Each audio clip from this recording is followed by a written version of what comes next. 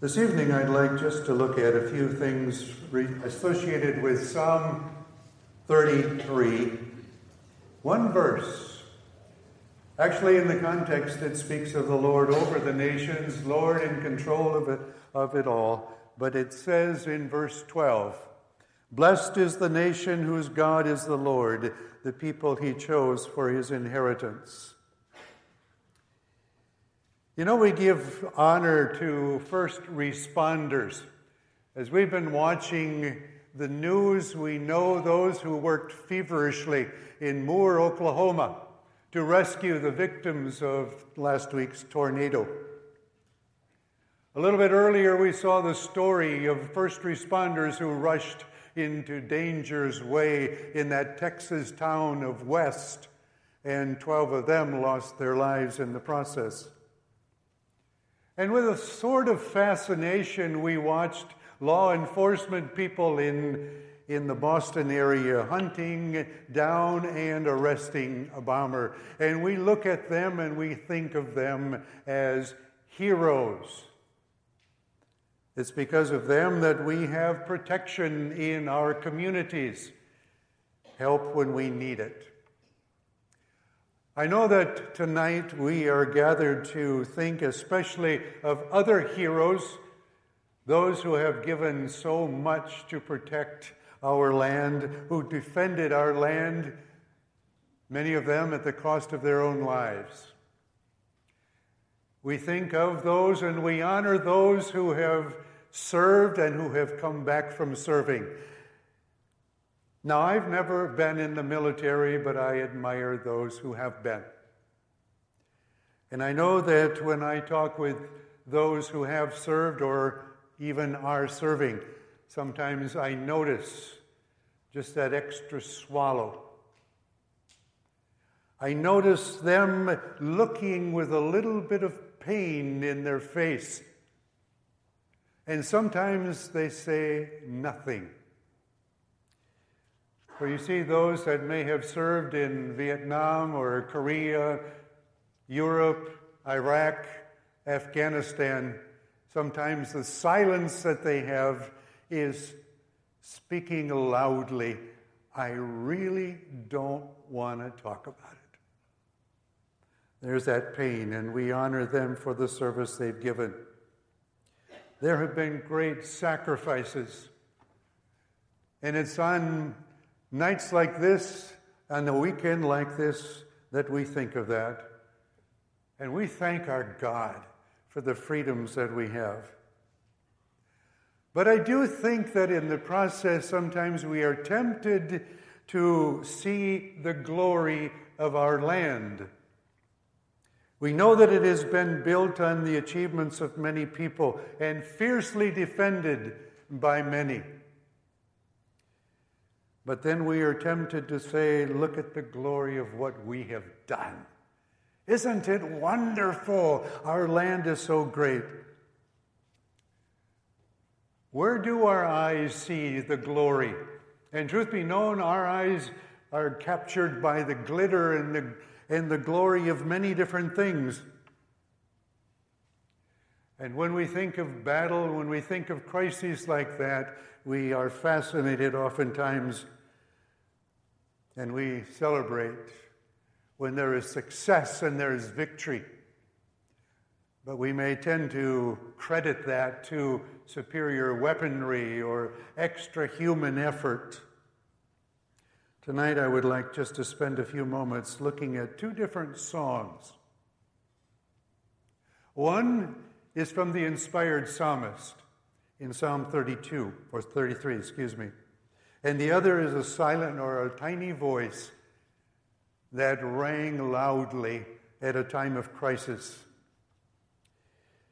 You see, it was during a time where there were exploding shells and the sounds of battle in the American Civil War.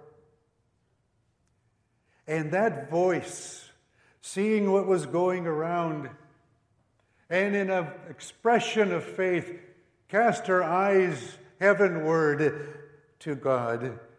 Julia Ward Howe saw it all. She sensed the growing tension in the area. She watched those erupting battles of the northern armies and the southern armies. She heard the song that the northern armies were singing, John Brown's Body, remembering John Brown, who was hanged because he wanted to free slaves. Apparently she liked the music, but she wasn't satisfied with the words. She knew there had to be better words to that song. And so I'm told that in an expression of her faith, she wrote feverishly, by one account, not even looking at the paper as she was writing the words down. And in 1862, the Atlantic Monthly magazine published her words, and it was the Battle Hymn of the Republic. It was a song that inspired so many. And it's reported that Abraham Lincoln, president at the time, when he heard the song, had tears in his eyes, and he asked that it be sung again. But what I find so notable about the Battle Hymn of the Republic is that its focus is on God, and that is precisely where our focus must be placed. Clearly, if you look at the song, you see the imagery of battle. You hear of soldiers marching, but there's almost no reference at all to any political cause on the part of Julia Howe. She says about God, He is trampling. He has loosed His fateful lightning of His terrible swift sword. He sounded forth the trumpet.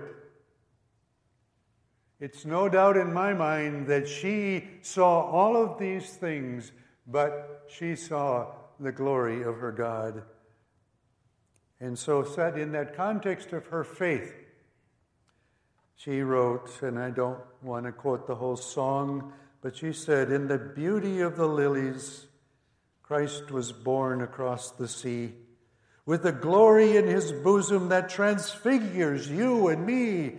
As He died to make men holy, let us die to make men free." It's only that last phrase that might have a hint of some political flavor.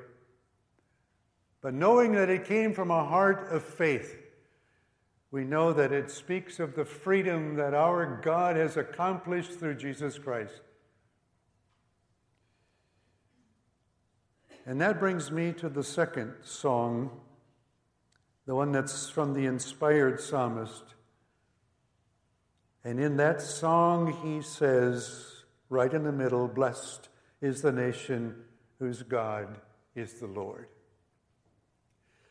In Psalm 20, you hear these words, "Some trust in chariots, some in horses, but we trust in the name of our Lord, the Lord our God."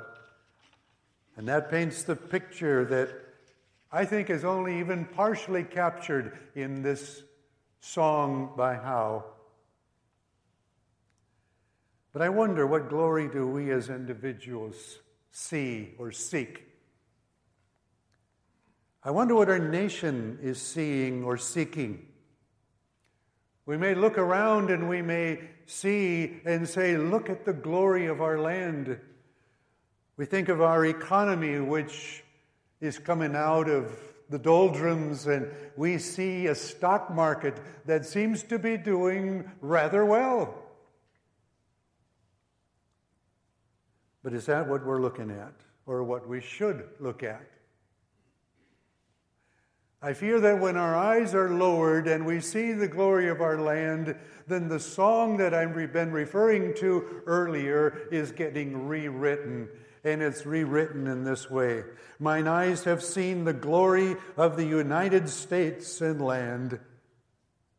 Her strength and freedom are what have made her fine and grand. Her battles fought, her battles won with blood upon the sand, our nation marches on. If that's where our eyes are set, then God forgive us, because the psalmist has said, "Blessed is the nation whose God is the Lord." He is the one that we are called to give glory to. He is the God of justice, demanding that we look at each other as image bearers, even our non-believing neighbors, seeing them as image bearers, not as objects to be exploited or mistreated, targets of fear and attack. In the Old Testament, we learned that He is the author of liberty and justice for all. That's His campaign, and He invites us to be a part of it.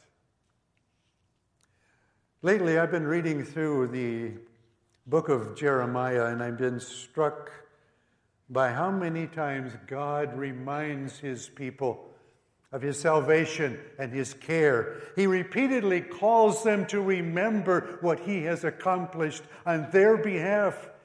These were His covenant people, and He had saved them from Egypt.